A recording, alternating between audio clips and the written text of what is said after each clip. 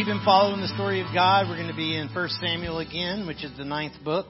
So if you've got the Bible, you can thumb through the 9th book and you'll find 1 Samuel.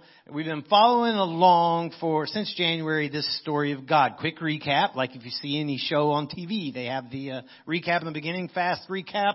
God created all things. He was before all things. He created all things. He created mankind. Mankind chose rebellion, and in doing so, sin entered the world. Death entered the world with sin, and everything has been dying ever since. But even in that moment, God made this promise to the woman that He created that a child, a seed, a descendant of her would be the one who would redeem mankind. That descendant is God Himself. That promised seed would be God Himself. And we've been following the story of God ever since. So we go from Adam and Eve to their children, Cain and Abel, to their children, to their children. We come to a flood where God wipes the world out for a moment but carries His promise on through Noah, as you know. Then it goes through Abraham, Isaac, Jacob. Jacob's name's changed to Israel. Israel is a man who ultimately grows into a whole family and tribes of families. 12 of them, to be specific, become the 12 tribes of Israel. Hundreds of years later, they find themselves in slavery in Egypt. God raises up Moses, who delivers them out and returns them to the land that was originally given to Abraham. And there they are. Yet in the land they begin to rebel against God again, and sin continues to flash back and forth, and God enters this process of delivering them and them going back, and delivering them and them going back. And that's the story of Judges. And we move from this time of Judges to this time of Kings. And that's where we're at right now, where they demand a king. God gives them a king. It's Saul. He's a pretty horrible king. We've already talked about all that. But then God promises David to be the next king. And that's where we are right now. And I know this title, Perfect Vengeance, seems pretty strange. Maybe even a little bit shocking. And we'll explain it. But is there such a thing as perfect vengeance? Or is it even wrong to say that? I'll give you a full background in a second, but David now is in a cave in the text we're in. He's been chased there in essence by Saul, and he says this. So if you got a Bible, look at 1 Samuel chapter 24 and verse 14. It says, after whom, David speaking to Saul, he says, after whom has the king of Israel come out? After whom do you pursue? I'm a dead dog after a flea. May the Lord therefore judge and give sentence between me and you, and see to it and plead my cause and deliver me from your hand. Lord, your word is amazing, awesome, incredible. I love it. I thank you again for giving it to us. Not just me, us. I thank you for trusting it with me, with us. I thank you, Lord, that again, as I always say, I'm reminded there's blood on it, that there's people who have bled to put this book in my hand. And there are people bleeding today to have it and keep it. Let us never take that for granted. It's your word. I'm here to be a student like anybody else. I am here to hear from you, even though I realize I'm holding a microphone. I realize I've done the study. But God, I still look forward to hearing what you say. And I never want to put my words in your mouth. I want your words in mine. And I say these things in Christ's name. Amen. So last week I quoted Stephen Furtick, and I said, I was pointing out his misapplication of Scripture and made the point that I wouldn't recommend listening to him. Now, I actually paused. I started to say more than that because I have a pretty strong opinion about him. So I started to say more than that, but I ended up pausing and only said I wouldn't recommend him. But what made me hold back from saying what I really wanted to say? If it's true, if it's not a lie, if it's true, why do I care what I say if it's justified? Modern teachers of the word, sometimes they can be hard to sort out. Some of these guys, are they actually genuinely in it, for the truth? Or are they in it for gain? Either way, is it my opportunity with a microphone, especially? Is it my opportunity to expose them? To take from them. What if I'm not 100% sure? Sometimes it can be complicated. Should I attack them publicly? I'm not saying there's not a cause for defending the truth and calling out things that are. But here's the point today. It's on your sheet. We're going to get into this.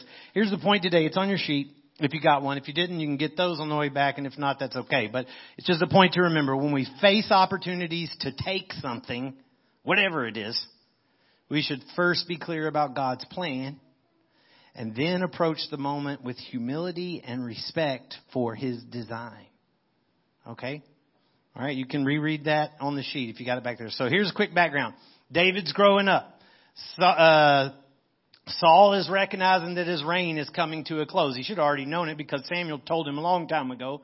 And Samuel's already anointed David as king as a boy, and he's growing up. And because of his victory over Goliath, his popularity, David's popularity, has grown with the people. And all these people are starting to follow him and celebrate him. And he even becomes a servant, though, of Saul. And Saul's own son becomes his best friend. He marries Saul's daughter. So he's in deep with the Saul family here. But Saul's going back and forth between loving him and hating him.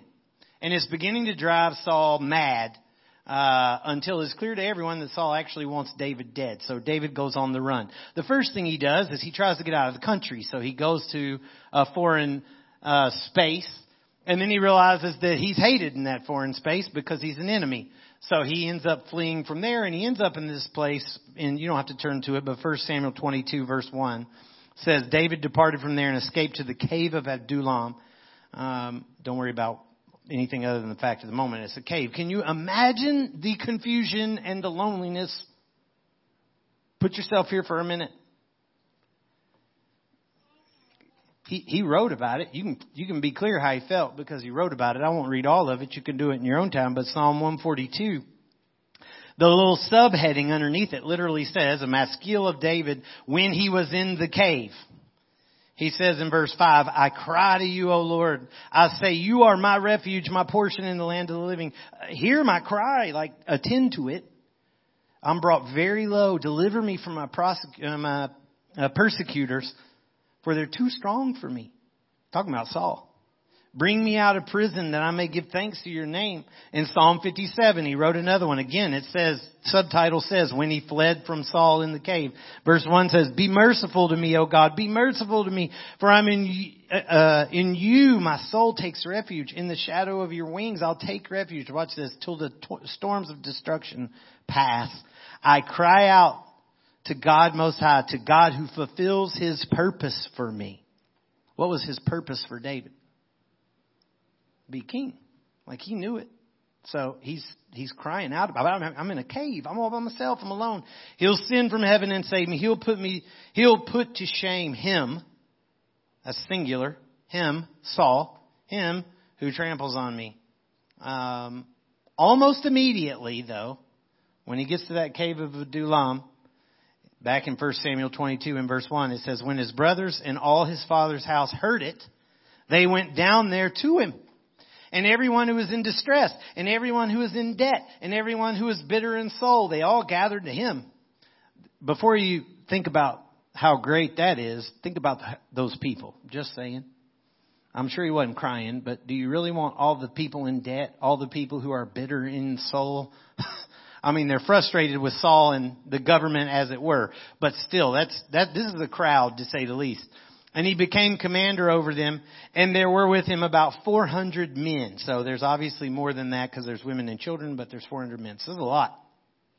Saul continues, though, to hunt down David with everything he has because the size of David's people now, not just David now, there are people following him, and the size is growing. And as a result, David begins to move around looking for a place of safety. Saul goes mad with anger. And anyone who helps David now becomes threatened to the point that he actually slaughters 80 priests and an entire city, town, whatever, because they helped David. And David knows, he hears about it. Meanwhile, Israel's enemies have started to attack, knowing there's this division and weakness. They've started to attack. And in the process of attacking, David now has taken the responsibility on himself to defend Israel too. So he's running from Saul, governing these people, and defending Israel from enemies who are trying to get in. So you got all the picture. Well, he ends up near the Dead Sea in an area called En-Gedi. There's large caves there, cliff walls. The Bible calls it a stronghold. It's remote. It's harsh. It's hard to reach. It's hard to live in. Molly and I have been there and seen it. I got a few pictures of it. The general area. That looks like where we live to some degree. It's not quite that bad, but you can see tough spot. Tough spot. You can just click through them. There's like 4 or so. Tough spot. There's some caves. Don't know that any one of those is the one, but there are caves all through there. So you can get the feel, you get the picture, you get the image, you understand where he's at with all of these people, particularly at least his soldiers. So months, years have passed since that little boy slayed this giant. Years of running, years of hiding. Imagine it. Pull yourself into the moment. Knowing you're going to be king. And you slayed a giant. But you're living in extremely harsh conditions while you're being hunted every day. And not only that, but you have these families, these people, these soldiers even, who have followed you faithfully. They've been on the run with you now in that environment, being hunted just like you're hunted. And they're all expecting the day by faith when God's going to make you king. We believe that's going to happen. I got to imagine we're getting wore out with it, though. You know what I mean? But they're believing that's going to happen. So that brings us to today. So 1 Samuel 24. We're going to cover a chunk here quickly. So if you got a Bible, you're going to want to follow along. Verse 1 says, when Saul returned from following the Philistines, he had to pause from chasing David to go stop a Philistine raid himself. And then he comes back and he finds out David is in the wilderness of En-Gedi. So somebody tells him, Saul then took 3,000 chosen men, like super soldiers, out of all of Israel and went to seek David and his men in front of the wild goats rocks. And he came to the sheepfolds by the way where there was a cave, same area down here I just showed you. And Saul went to relieve himself. Now David and his men were sitting in the innermost part of the cave. Relieve himself here, it literally says to cover his feet. It's most likely a euphemism for using the bathroom. There's a clear reference to that same phrase in Judges with Ehud. We talked about him. You can go back a few weeks and look that back up if you want, where there's someone using the restroom and that's the same language. So that's probably what it means. But either way, it definitely means he's looking for some relief. You saw what the environment looks like. He probably wanted to get out of the sun. If you've ever climbed Camelback, you know what it feels like to want to get out of the sun. Okay, so either way, at some degree, whether the bathroom or not, he was looking for a place to get some relief. Why didn't Saul notice the men that are in this cave? There's a lot of them. There is a crazy Jewish story the old Jewish story that says that God sent a spider that built a web so he couldn't see behind the web where the men were. I don't think it's that fanciful. I think it's pretty simple. It says they were in the back of the cave. They're not sitting around a campfire, not in the back of a cave. You'd be choking yourself out. And they're not just hanging out in the back of the cave because nobody would do that. You would corner yourself. And you would have no idea who's sneaking up on you. I think it seems much more likely that they saw Saul and the army coming and they jumped into the back of that cave and backed up in there to get out of sight and probably kept backing up. We don't know how deep it was, but kept backing up to get into the dark out of sight.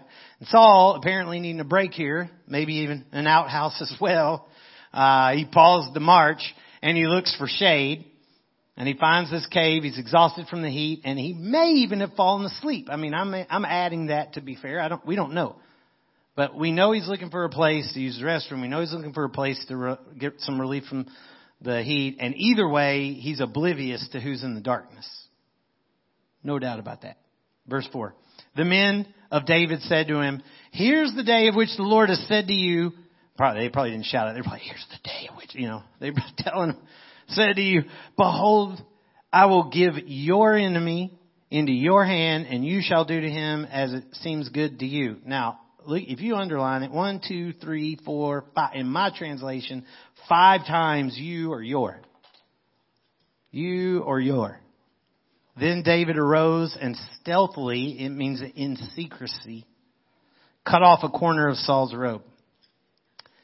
This is such a difficult thing, man. How do we know? You got trusted friends saying, dude, God promised you. God promised you. Like, this is your moment. Look what he did. Look what, can you believe what God did for you? He brought him right, separated from his army, placed him right in your hands. It's like that old illustration that people used to say about being on a roof in a flood and praying for God to send a miracle, and he sends a boat and you ignore it, or whatever. But it's not always that simple, is it? Sometimes maybe God wants you to stay on the roof. I don't know. It's not always that simple and black and white. It's not always that obvious. So how do you know? Well, first of all, what exactly had God said about this whole transfer of kingship? A couple of verses. Samuel told Saul, before David, Samuel told Saul in 1 Samuel 15:28, Samuel said to Saul, the Lord has torn the kingdom of Israel from you this day, and he has given it to a neighbor of yours who's better than you. Jonathan, Saul's son, who was David's best friend, told David in 1 Samuel 20 verse 15, don't cut off your love or your grace from my house forever. When the Lord cuts off every one of the enemies of David from the face of the earth. It's all acts of God here. It's not an act of David per se. But we can twist things and we can justify things and we can try to make it read the way we want it to. People do this all the time. We do it too if we're not careful. What God really meant was, or, what this really was supposed to look like is, and apparently to some degree that's exactly what David did here, or at least attempted to do. It says David arose. It's more of a definitive statement than just he got up. In fact, he didn't. He's moving stealthily. He's probably creeping. He's anything but standing up and walking over there. The word is more of a language of aggression.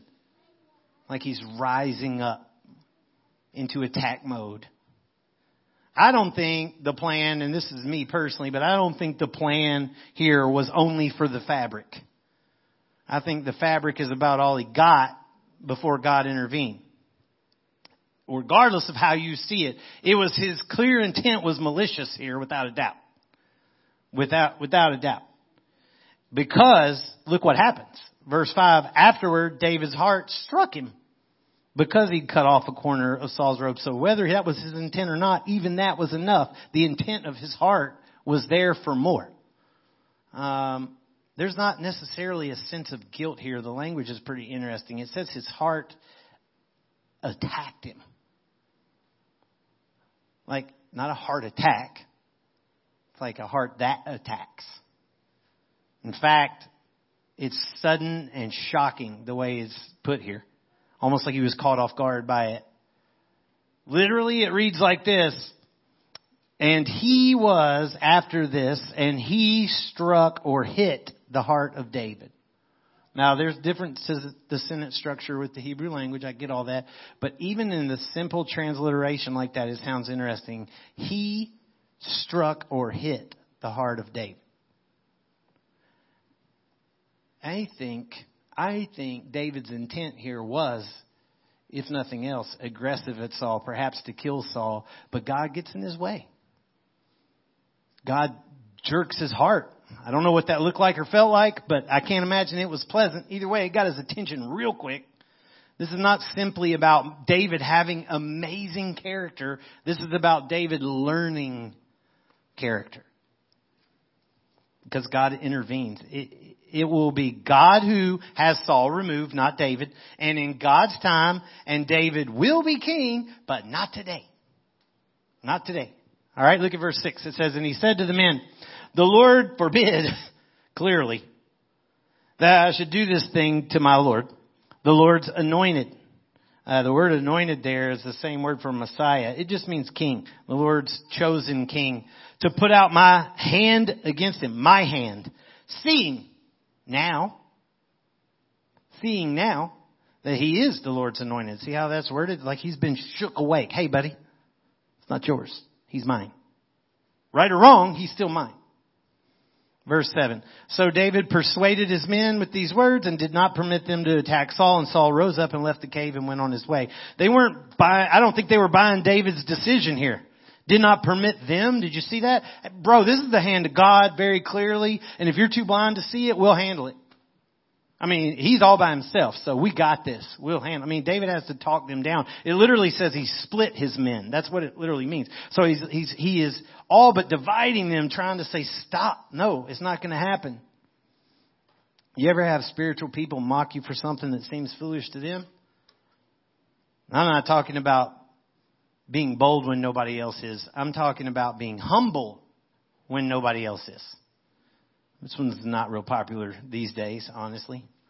Our world's full of spiritual people and Christians the same who insist on cause after cause after cause after cause and fighting every single political battle, every single social war, and stating that anybody who doesn't is ignorant. Even if people are saying we're trusting God for this, or we're allowing God for this, or we're praying for this, I don't know, you're ignorant, you're lazy. Same kind of thing. But fortunately, David persuades them. Maybe he says, listen, I got a plan. All right, I got a plan. So look what he does. Verse 8. Afterward, David also arose. So this time he gets up again. And this time it's the same word, but this time he's got a strategy that's a little less violent. And he went out of the cave. So now by now Saul's out. So he goes out and calls after Saul, my lord the king. And when Saul looked behind him, David bowed with his face to the earth and paid homage. Imagine this. I mean, that's ultimate submission. You're on the ground, your face and nose are in the dirt.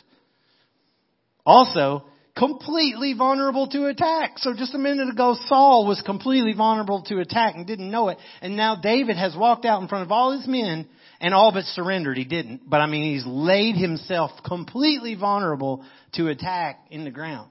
What does this do? Think about the display of faith here. When he says God has got complete control, he believes it, don't he? He believes it. Enough so that he's exposed his whole, body here laid out in submission.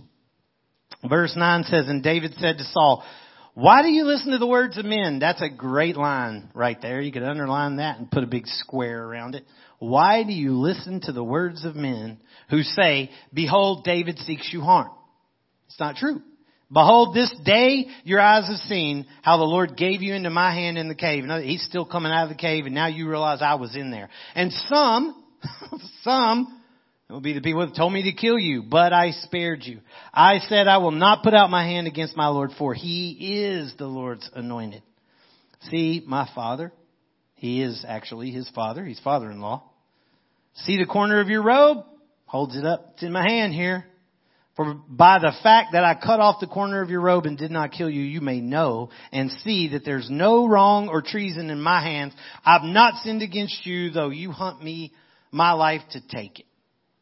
May the Lord judge between me and you, and may the Lord avenge me against you, but my hand shall not be against you. Can you say that? It's easy to read it, but can you say it? How about to somebody you think is destroying everything you care about? I'm not saying we shouldn't stand up, so don't mistake that. I'm not saying we shouldn't stand up. All I'm saying is, in this case, this man is destroying everything David cares about, including his country, and chasing him and trying to kill him, and he's still saying these words. And it's not a neutral statement, by the way. May God avenge. Not a neutral statement. It's not saying it's okay. Never said that. Verse 13. As the proverb of the ancient one says, out of the wickedness comes wicked. So I'm not going to be that dude, is what he's saying here. But my hand shall not be against you. After whom has the king of Israel come out? After whom do you pursue? After a dead dog, after a flea. You got a 3,000 men army here chasing a dude hiding in a cave. May the Lord therefore be the judge, and may he give sentence between me and you, and may he see to it or consider, and may he plead my case, and may he deliver me from your hand. Now you think about those words for a hot minute here, okay? Think about those words for a second. He's speaking to Saul, yes, but he's also speaking to God. He's offering a prayer real loud here, and he's bringing God into the situation. When has he done that before? You remember? It's the same thing he did with Goliath. It is the same thing he did with Goliath. Publicly, loudly, bringing God into the moment. And just like with Goliath, Dave is making the battle here between Saul and God. And he's laying the right of justice into the hands of God. And therefore, he's placing Saul into the hands of God. And he's telling Saul so. And everybody else who hears it. Everybody who hears it. Knowing what God did with Goliath, I feel like those are pretty scary words to hear. You know what I'm saying? I feel like those are pretty scary words to hear. Verse 16, as soon as David had finished speaking these words to Saul, Saul said, "Is this your voice, my son David?" And he knows who he is. And Saul lifted up his voice and wept as he begins to cry, "Oh!" Verse 17, he said to David, "You're more righteous than I, for you've repaid me good, whereas I have repaid you evil. And you've declared this day how you've dealt with me, in that you did not kill me when the Lord put me into your hands. For if a man finds his enemy, will he let him go safe?" In other words, if you find your enemy, surely you're going to kill him, but you didn't. "So may the Lord reward you with good for what you have done to me this day. And now behold, I know that you shall surely be king, and that the kingdom of Israel shall be established in your hands. Swear to me, therefore," so let's make a deal, "by the Lord, that you will not cut off my offspring after me, and that you will not destroy my name out of my father's house." These are the real reasons for the tears, perhaps, is he wants out of the situation, and he's like, spare the moment. Verse 22, and David swore this to Saul, and Saul went home, but David and his men went back up into the caves. In chapter 26, all of this in a different way, but same kind of scenario plays out again. I'm not going to go read that. You can read it in your own time. But again, this is the story of God, not the story of David, not the story of Saul, not the story of Israel. It points to Christ. Christ, like David, was born in Bethlehem, raised as a kid. His life was spent as an adult in the wilderness of the earth. Remember, he's not from here. In the wilderness of the earth, pursued by a fallen king, Satan, all over the earth. Like David, he could have killed that king and taken the kingdom by force, but God had another plan.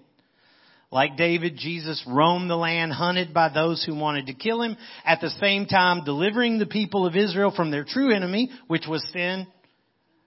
And those who followed him as true king faced the same threat that he faced day in and day out. Ultimately, Christ faced a cross of suffering and death, yet even there, he still allowed God, the Father, to be the judge.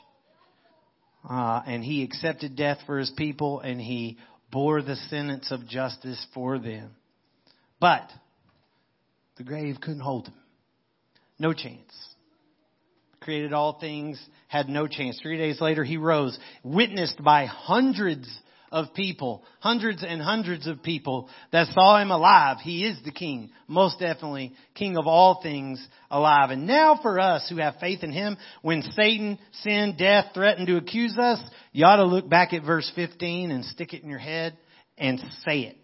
May the Lord therefore be judge, and may he give sentence between me and you, and may he see Jesus and consider, and may Jesus plead my cause, and may Jesus deliver me from your hand. That's what's happened in salvation. Without Christ for justice, though, you face a judge alone. And I hope you have a really good argument and a really good case. Because it's very serious. It might be time to change kings. Just saying. I'll never forget the moment, finishing up here, but I'll never forget the moment when Molly finished reading the Bible all the way through. It was one of the coolest little moments, man. She said, she was in tears, and I was like, "What's the matter?" And she said, "It was just a perfect ending, and closed the book." And, but it is the perfect ending. Right? It is the perfect ending. You have Jesus' kingdom established on heaven and earth fully. No sin or rebellion in his kingdom. No pain or suffering in his kingdom. No hiding and no fear in his kingdom. No anger and no hate in his kingdom. No sorrow, no loss in his kingdom. No guilt and no shame in his kingdom.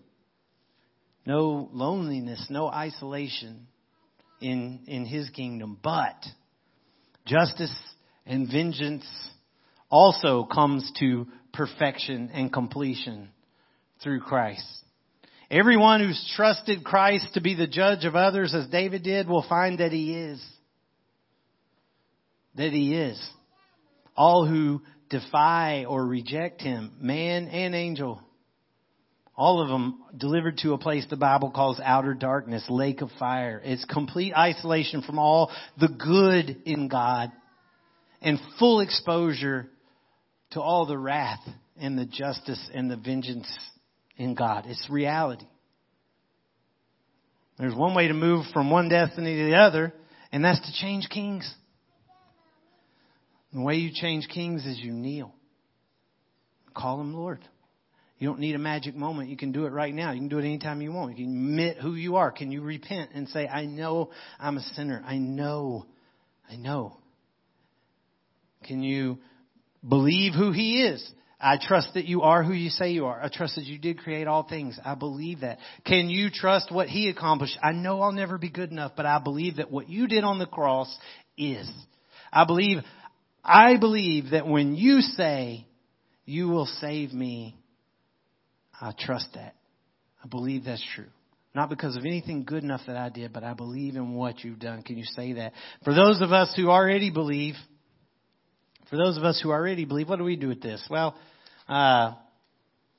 first of all, know what God said. That's a big win. There's a reason I tell you take a Bible all the time. Know what God said. Know what He said. David would likely have known Deuteronomy 32. It says this, Deuteronomy 32 verse 35, vengeance is mine and recompense for the time when their foot shall slip, for the day of their calamity is at hand and their doom comes swiftly. For the Lord will vindicate His people and have compassion on His servants when He sees that their power is gone and there is none remaining, bond or free. David would have known that. That was long before his time. Vengeance is mine. And then Moses took it even farther. In Exodus 22 and verse 28, he says something that ought to kind of punch you in the gut. You shall not revile God nor curse a ruler of your people. Just going to leave that one right there. I don't even have to expand on that one. Just going to leave that one right there. But it also says, by the way, that God will act. He's not passive. It didn't say He's passive. Paul takes that and builds in the same thought in the New Testament in Romans 12 in verse 19. It says, Beloved, never avenge yourselves, but leave it to the wrath of God. Leave it to the wrath of God. For it is written, quoting Deuteronomy 32, vengeance is mine. I will repay. To the contrary, for you, that's on God. Wrath and repay is God. To you, if your enemy is hungry, feed him. If he's thirsty, give him something to drink. For by doing so, you'll heap burning coals on his head. Do not be overcome by evil, but action. Overcome evil with good. I don't really have to expand on that. I could tear it apart and pick it apart, but the blunt English is pretty clear. The author of Hebrews notes the same thing in chapter 10 and says, it's a terrible thing to fall into the hands of God. It is a God who acts. So know what He said, first of all. And then second of all, remain humble. Seeking peace. 3 quick verses and we'll pray. 1 Peter 3 verse 9 says, do not repay evil for evil or reviling for reviling. But on the contrary, bless. This is such a huge line. For to this you were called. We love to talk about what am I called to do? What's my calling? What am I called to do? Well, I can tell you you're called to make disciples. That's what Christ said. But Peter says right here, if you want to talk about calling, don't revile people who revile. Don't repay evil for evil, but there's an opposite. On the opposite, it's bless. Like bless, that you may obtain a blessing that comes around, goes around. You think it's not biblical? I'm not. It is. It's in there. Okay, God's in control, but it's biblical. Verse 37, chapter 37 of Psalm, verse 11 says, But the meek shall inherit the land and delight themselves in abundant peace. The meek shall inherit. Jesus quoted part of this in Matthew 5, verse 5. Blessed are the meek, for they shall inherit the earth. Meek is humble. Humble. You feel like David was being humble? I don't think you can find a better example in the Bible of humility other than Christ. Someone who has literally got the opportunity of a lifetime to take what God already gave him, and instead he defies his own men and lays himself face down in the dirt and says, I'm going to trust God's plan. Epic humility in knowing God's direction. So stand up with me and we're going to sing one more song. We do every week. And if you want, listen, you want to talk to me, if God's moving in your heart in any way, come talk to me. You don't have to come right now. You can come after. You can come now if you want.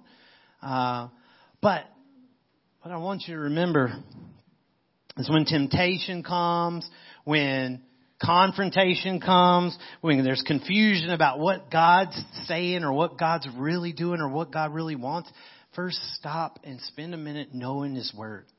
Stop and spend a minute knowing His Word. And then make sure you're taking a position of humbleness, a position of meekness, and you're seeking peace. Seeking peace. Let me pray for us. Lord, thank you for the opportunity to be in your Word together. I thank you for the opportunity to have a location to do that in. Father, as we sing one more song, Lord, it's just an opportunity for us to pause a minute before we leave and process what your Word says. Not what I said, what your Word says. And let us align our lives with what you say in your Word. And Father, I pray that no matter what we do, we never make trophies out of David. We never make curses out of Saul. Lord, that we're able to always look at your Word and say, this is Christ. This is my God. I see Jesus here. And let you shape our lives, Lord, for your glory. In Jesus' name, amen.